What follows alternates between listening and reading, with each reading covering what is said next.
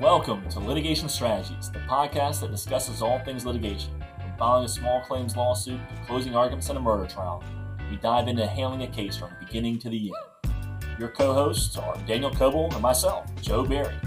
We're former assistant solicitors for the 5th Judicial Circuit and currently in private practice. We're pleased to have you with us, and now, this episode of Litigation Strategies.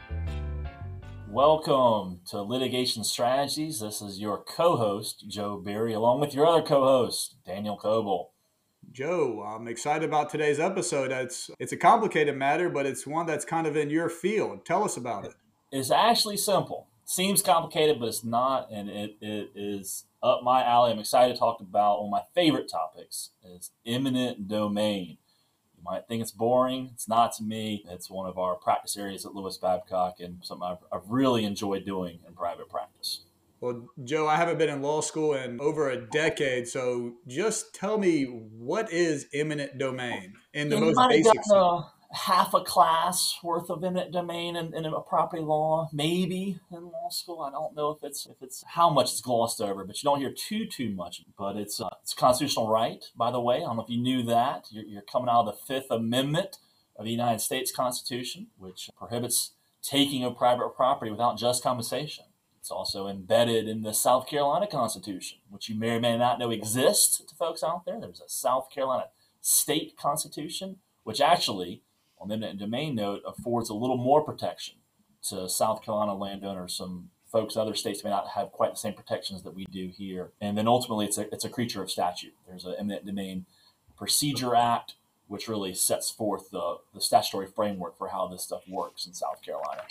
Well, I had a professor in law school, and he made us, I think it was for civil procedure. He said, you had to explain the rule, whatever rule it was, like you're explaining it to a fifth grader. So if you were explaining eminent domain to a fifth grader, and not you in fifth grade, since you were, above and beyond your peers, but to a normal, reasonable fifth grader, what is eminent domain? The objectively reasonable fifth grader. Always lawyers. Eminent domain is the process by which the government can take private property for a public purpose. And the key is a public purpose. It has to be for something like building a road or extending a sewer, things along those lines. It can't necessarily be like, we want to take your property and give it to this private developer so they can put up. Well, then let me ask you about this. Since, speaking of constitutional issues, and I can't remember the name, but I believe it was up in Connecticut, that famous Kelo. I don't remember that because it's not a fifth grade conversation anymore. It was, I believe, a 5-4 decision with Kennedy siding in favor of it. Is it still good law?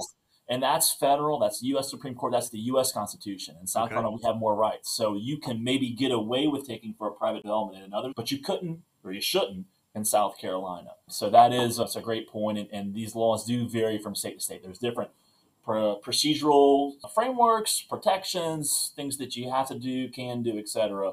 So it is unique to each state. And in South Carolina, we do have a few more protections, thankfully. So what is the process first off, what is the state government? Is it the governor's office? Is it DOT? Is it counties, cities? Sure, all of the above. And it gets fun when you've got one governmental authority condemning another governmental authority, so to speak. And that gets a little spicy. And then you get in the little priority areas. But that's when we're in grad school. We'll save that for another episode, part we're 2. Out of elementary school. So it's governmental authorities. It can be any of them, really. They all, for the most part, are vested with the authority. There's some inherent authority in the state, and then there's some statutory authority, passed down to municipalities, and even some private entities or quasi-private entities. Dominion Energy can come take some of your property for power lines, and so there are utility easements as well, not necessarily governmental. But yes, governmental authorities have the right, by and large, to take your land as long as it's for a public purpose. If it's not a public purpose, then you can do what's known as a right to take challenge to basically stop them. But those are the unicorns. We don't see too many right to take challenges in South Carolina. Well, you briefly mentioned utilities and power lines. What are other examples of why a local government or a state government would take your property? Well, roads are the biggest one. DOT, as you mentioned, but also the counties, their road widenings or road improvements, safety projects for the roads are are very common. That's a lot of what DOT, Department of Transportation, does across the state and the counties. Those are the bulk of the cases that we see. And so if a county decides that they're doing a project, what's the process for the county? Do they just start digging it up, or do they have to give proper notice, or what is the process? Well, from the governmental side, there's a whole other set of what they have to do. So there's environmental permitting, and there's all sorts of alternatives and the selection process and plan. And we won't really get into that side of the governmental practice and the governmental representation and what you have to do from the landowner side and from people in the public. What you'll see is they'll announce the project. They'll have some public information available to make the plans available. They'll have some input sessions with the public. And then when it gets down to actually acquiring properties, you'll have a right-of-way agent come to your door. Generally, DOT, for example, will hire an outside company who works with them and their agent to go acquire right-of-way. And the right-of-way agent will come and discuss your property with you, talk about the project, how it may impact, and ultimately they will convey an offer for that property. And is that offer, what kind of offer are we talking about here? Is it a good offer usually, or does it just depend on what the property is? Without maligning any of our well-intentioned governmental entities and agents, sometimes this can be a little low sometimes, more often than not, perhaps. I mean, they've got jobs to do. They're trying to be efficient and make efficient use of taxpayer dollars.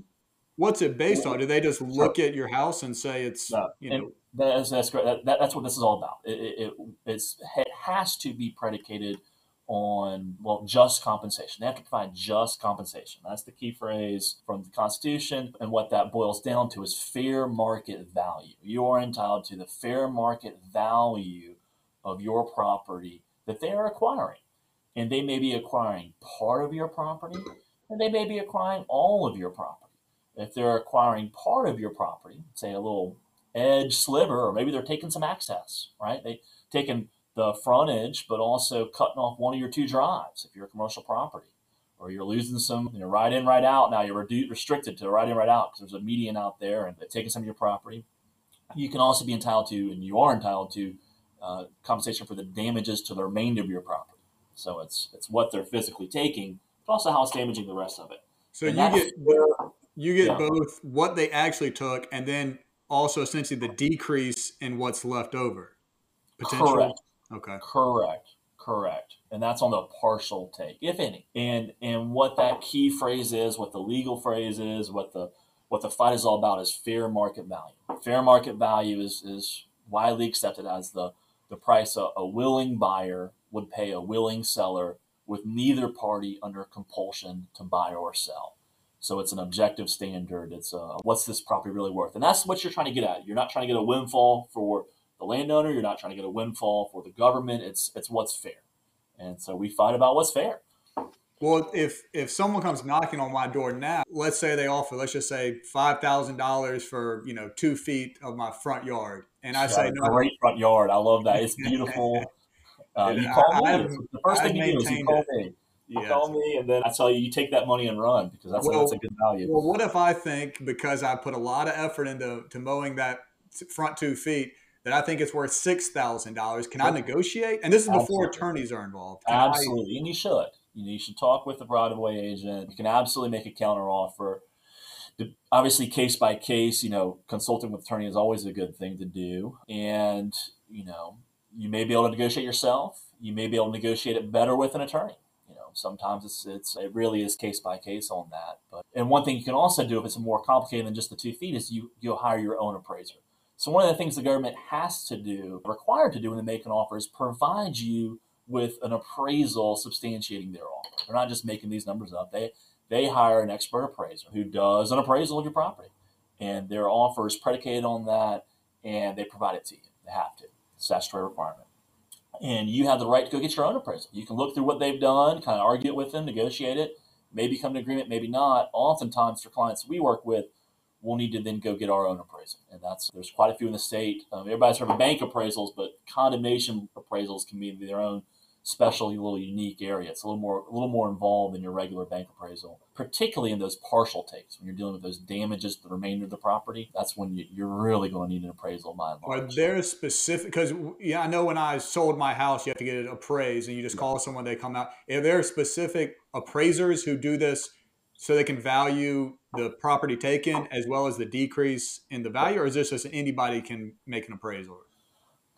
Well, technically, you got to be licensed to do them. There's a whole governing authority and their industry standards for who is licensed to be an appraiser, and there's different levels of certification. Which are MAIs, for example, your highest. Yeah. You're getting in the weeds now. If you want the best, get an MAI. This fifth grader, he's now in high school. We expect a little bit more out of him. Well, let me ask you Well, this. So you got the government, they come on, they want part of your yard for street widening. They offer you the $5,000. You can negotiate it. You can attempt to negotiate it. What happens though if that property has sentimental value and you say, I'm not selling? so here's twofold. Sentimental value is a bummer because I'm sentimental about trees, for example. I love me a nice, oak, hardwood. I know, it's, they take out the tree you planted when your kid was born X amount of years ago, and yada yada. Sentimental value is not fair market value. And for businesses, for example, lost business profits, for example, are not compensatable. They're not compensable. So there's issues like that. This stuff may impact you badly, but some of those impacts may not be compensable, like I said. And you can't just say no, right? Unless they are not taking for a public purpose, they have the right to take the property. And if you can't come to an agreement, then what they do is they file a notice of condemnation, and they go through some steps, and they formally and legally condemn your property. That $5,000 they offered you, they deposit it with the clerk of court, and you would be in litigation with the whether it's DOT or the county or whoever it may be. And what is this federal or state court or probate court? Which court does this go So to? everything this is court of common pleas. This is state court. There was Circuit recently court. can be now. There's some. We're not getting into inverse condemnation. This is all we've been talking about. Yeah, I see the folks at home can't see Daniel's face. I had a flashback to property class, and I haven't heard that phrase I since can't tell a if his decade eyes ago. glazed over or what. No, This that's Well, wait. Tell me what we're talking about now, then. We're talking about direct condemnation. So eminent domain, another word for eminent domain is condemnation. You'll hear them referred to the same. And what we're talking about is direct condemnation, when the government comes to you to acquire some of your property for their project. Sometimes, however, the government's doing a project or doing something, they actually aren't taking any of your properties. They don't come to you. They don't knock on your door. They don't make an offer, but they've done something that impacts your property rights. Like And if they put a big road beside if you're in a residential neighborhood and they decide to put an interstate through your neighborhood, maybe. I feel like this is a law school exam. I'm trying to. getting into that's some case law that maybe would not qualify. But say they pass some regulation that restricts your abilities to say develop your commercial property. Say you had acquired the property with the expectation you're going to do X, and the government does something that says no, you can't, and you've now lost 50% of your market value of your property because of what the government's done. You have the option, the right to file an inverse condemnation case, also governed by statute, and then a lot of case law, both state and federal, to challenge that action. But we're not really doing inverse condemnations here. We'll save that for middle school. Back to elementary school here, fifth grade. Grammar school. Do we call things elementary school now? Grammar school? It's been so long that I can't even remember. I was ever in grammar school. I was an elementary school kid, if I recall correctly. I don't know. You were in grammar school or some sort of other school for gifted and intelligent young children. But anyways, government, when they're ready to take your property and you don't want to sell, they can file that condemnation. Now you're in court. You're in state civil court, common pleas. And how long does that process take? So if they come knocking on my door and I say no, and I decide not to get an attorney, how long does that process take before they show back up with the bulldozers and a court order? You don't, it depends on the project. And we get that question all the time from clients, or how long will this case take? Or how long will the project take? And you just don't know. Oftentimes they can have the right-of-way agents usually will have some general insight as to the timing of construction, but sometimes they change. Sometimes they take your property and then the project never even goes forward. I mean, there's no guarantees, and you have some other remedies in those situations. But for the case itself, you never know how long it lasts. You might settle early. Often you end up going to mediation, but frequently you can't go to trial, and you actually have a priority, a statutory priority that you can get your case called the top of the docket for eminent domain case. But often you end up doing little discovery. You're going to generally going to want to get your own appraisal. You're going to want to depose their appraiser rather, and maybe get to mediation, maybe go to trial. And then at trial, what would you argue? And now you represent, and attorneys like you represent the landowners, correct? By and large, not all representation of mine has been landowners, but by and large it has been. And then what do you argue at trial? What are some of the issues at trial that you're presenting? Is this a jury trial or is this always a bench trial? You have the right. Either way. Right to a jury trial. Right to a jury trial. For our listeners, I ask that because, and which most listeners know, if it's completely based on law, that'll be likely a bench trial. And if there's factual issues, that's for the jurors to decide whether or not the facts apply to the law. So that was why I was asking that. But what are some of the on that note, by the way? So inverse cases, whether or not there is a taking is the first part. That's a question of law for the judge, and it's kind of really you have bifurcated trials where the judge will determine whether or not a taking has occurred, and then a jury can decide that damages, if any. And explain to listeners a bifurcated trial, since those aren't that sure. common. Bifurcated trial, you basically have the judge do the first part, and then you move on to a second part later.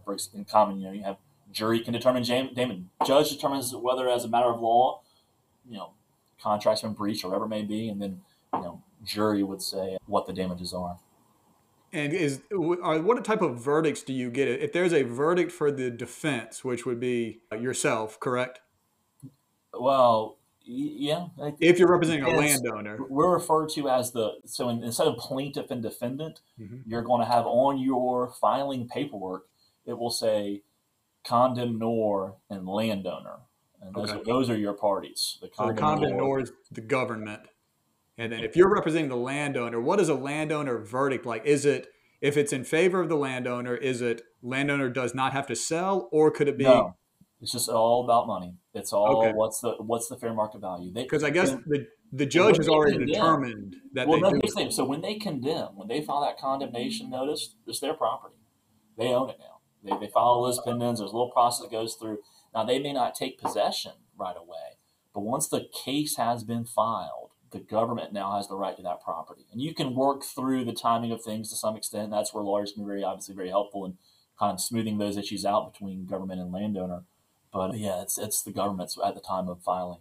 Well, that deposit, so say they deposit that $5,000 for your lovely grass, you can go ahead and draw it down, for example. So even while the case is pending, you can go ahead and take some of that money and go ahead and start using it pending the outcome. And the outcome is solely about what is the fair market value for that. Now, what happens if they pay you the $5,000? You agree that it's worth $5,000. You take the $5,000. You spend every nickel of it, and they change their mind. The project falls apart. Is that just on the government, or can they seek that money? I don't know the answer to that question. That should never happen. Technically, you're only allowed to 50% drawn down by statute. You can get up to 100% with a consent order. That shouldn't happen. Let me ask you this. We talked about litigation. We also talked about pre-litigation. And you said once they file that condemnation, it's kind of the government, controls. Yep. Is there any negotiations beforehand, before they file it, where you can do any negotiation about that? Yeah, depends on the project. Sometimes you're able to maybe negotiate a slight change in plans so that they maybe route things a little bit different. But that's really going to be dependent on what the project is. You have no right to that. They can take what they need to for their project, but you can always try to negotiate the scope of or the timing of the take. Well, there's one project. I have several friends who are engineers, and they are working on this. Yeah. This thing called Malfunction Junction, which everyone in Columbia, at least, but probably the state of South Carolina, is well aware of. Malfunction Junction, what is that? Yeah, so your intersection of I-20 and 26, and it is one of the biggest roadway projects in South Carolina history, certainly in Midlands history. It is a massive, decade-plus long project, unclogging the junction, the Malfunction Junction. Not just that intersection of 20 and 26, and they're adding extra all different types of lanes and overpasses and straighten a lot of things out, widenings, this, that, and the other. But it's running down from Colonial Life Boulevard closer to downtown all the way out past Harbison. It's a lot of arteries, Fernandina, Jamil Road, Bush, Broad River, all sorts of stuff. It's a mega big project with hundreds and hundreds of property tracks being directly impacted. Well, I just Googled malfunction junk because I was just aware of it, and then it popped up as from the SCDOT as Carolina Crossroads. Is that the name of the entire project? They've got that's just the moniker, Carolina Crossroads. And DOT has a great website for more information. You can also check out lewisbabcock.com for some more information, but you can also go to crossroads.com and see the full plans. Well, is this project approved or is it still going? This is happening, and acquisitions are currently taking place. Some cases are already in condemnation in the courts. There's 5 phases, and phases 1 and 2 are well underway as far as property acquisitions. Construction should be happening soon. It is like I said, a mega project, and it'll disrupt traffic for a decade. And like I said, hundreds of residential and commercial landowners will have their property directly either taken in part or in full. It is a big deal, and it'll be great for Columbia down the road. I mean, it will be a vast and needed improvement to our roadways, but we'll be breaking eggs to make omelets, I think is what I tell my wife when she rolls her eyes at me, but it'll be a pain to get this thing done. Well, I'm looking at the map here, and they have phases, as you mentioned, 1 through 5, and phase 1 looks like it is 26 or 126, and then phase 5 goes all the way to 26 at Broad River, Lake Murray Boulevard. Yeah. Are they... And it looks like phase 4, they are widening the 26. So are they? Yeah, that's widening from on both Fernandina and Jamil on both sides. Which, if you're not in Columbia, do you care? But yeah, whatever. The specifics. I don't want to get too much in the weeds here, but yeah, it's a widening of 26 and adding on some frontage lanes and all that. And again, it'll be great down the road. But properties on both sides of the highway or the interstate are going to have significant strip takes. So we talked about at the beginning of this episode about which government takes, and you mentioned government, the different levels, and also government taking from government. Is that happening in this case? Is the DOT? And that's the first question. And secondly, do attorneys represent local governments in eminent domain when they're the landowner, or do they keep within their general counsel? Those are few and far between, and then it depends on the governmental entity. Often they can kind of work it out themselves and cooperate together on that. That's really not a big issue, but it is all DOT here. This is all DOT acquiring properties, and yeah, this could be a lot of cases. It's going to Have they finished acquiring the property yet, or are they still knocking on doors? No, I'm not sure if they're definitely knocking on doors throughout, and they've kind of jumped around phases. So even if you have property or know someone with property out in phase 5, you may get a call sooner than later, or you may have already gotten a call. But they're making some quick progress. They're trying to get this thing done. It's going to take a long time. It's a huge scale, but they've made a good bit of dent on phases 1 and 2 and getting into 3 as well. Yeah, and I'm fascinated. Never done construction law or any property law, so I'm fascinated by just the magnitude. I was talking to my engineer friend, and their company was involved on another phase of it, but the amount of money, time, effort, and how long is this supposed to take? It's huge. It really is massive. A decade plus. Is that assuming, when you say a decade plus, can we assume that it's might be a little bit more? Could be. It's projects, especially governmental projects, tend to get delayed here and there. I mean, everything's fully approved here, but it's like you said, it's complicated. There's a lot of engineering that goes into this. There's a lot of work that's going to go into this, and government isn't always on time getting projects done. Well, we can believe that, and we're coming towards the end of this episode, and there's surprisingly, I got a lot more questions about him. I thought it would be, I'd be glossing over. This is exciting, interesting stuff. The case law is interesting. You're right. It is. It's not just property law. It's also constitutional law. And I forgot, I'm so used to when I hear Fifth Amendment, it's always, as we talked about the previous episode, don't talk, Miranda. And the Fifth Amendment, also includes the unjust taking. Look at you! You're just a constitutional scholar. This is great. I love it. It's good. Well, all right, we're going to wrap up this episode, but we're going to do a second part on eminent domain because I think it's pretty interesting, the constitutional issues, the government issues, as well as just the infrastructure. And infrastructure is a big deal because not only is it from state, local, but the federal government plays a key part in that. And they're recently, as we speak, working on passing this. It went from the BIF, it is now the BID, bipartisan infrastructure deal, whether it happens or not. Yeah. But Could be more projects. We'll save that. I see you got plenty to say. I have more to say, man. I know we're way over time here, but yeah, from a practitioner side, just even the maps, it's fun. As a lawyer practicing, I love you get the big plan sheets and you're looking at the CAD files and all this, when you're especially relocating utilities and digging through the topography of a property. Sometimes, where's the detention pond going? Things that I thought would be boring or make for really novel and interesting challenges in litigation. So I guess this was the elementary school version of eminent domain. I'd love to talk about it, and maybe we'll get to talk a little higher education later. Well, this fifth grader is the smartest kid in his class, and so I just want to leave with one question. And by the way, I'm just looking at this map. It's SCDOT CarolinaCrossroads.com with more information, and that's just, I guess that's an independent or part of the SCDOT public information campaign. SCDOT product. Yes, their project page. You can always call me too if you really need what's going on. What does the name Carolina Crossroads come from? What is that? Is that just a nice name? They want to make it sound nice? It's a nice name for discussion of a crossroads of I-20 and 26. I guess it's better than Malfunction Junction. Yeah. Fixing Malfunction Junction doesn't have quite the same pleasant ring. And so you handle eminent domain cases. You handle landowner properties at Lewis and Babcock. Is that correct? That is right, sir. Okay. Well, this has been a fascinating conversation. So we're going to wrap it up there, but we're going to have a second part on this. And Joe, do you have any parting thoughts you'd like to leave our viewers on this episode? Fight for your rights, man. Don't just take the first offer, take a careful look, protect your interest, and thanks for joining us. All right. Thank you, guys. We'll see you all in the next episode.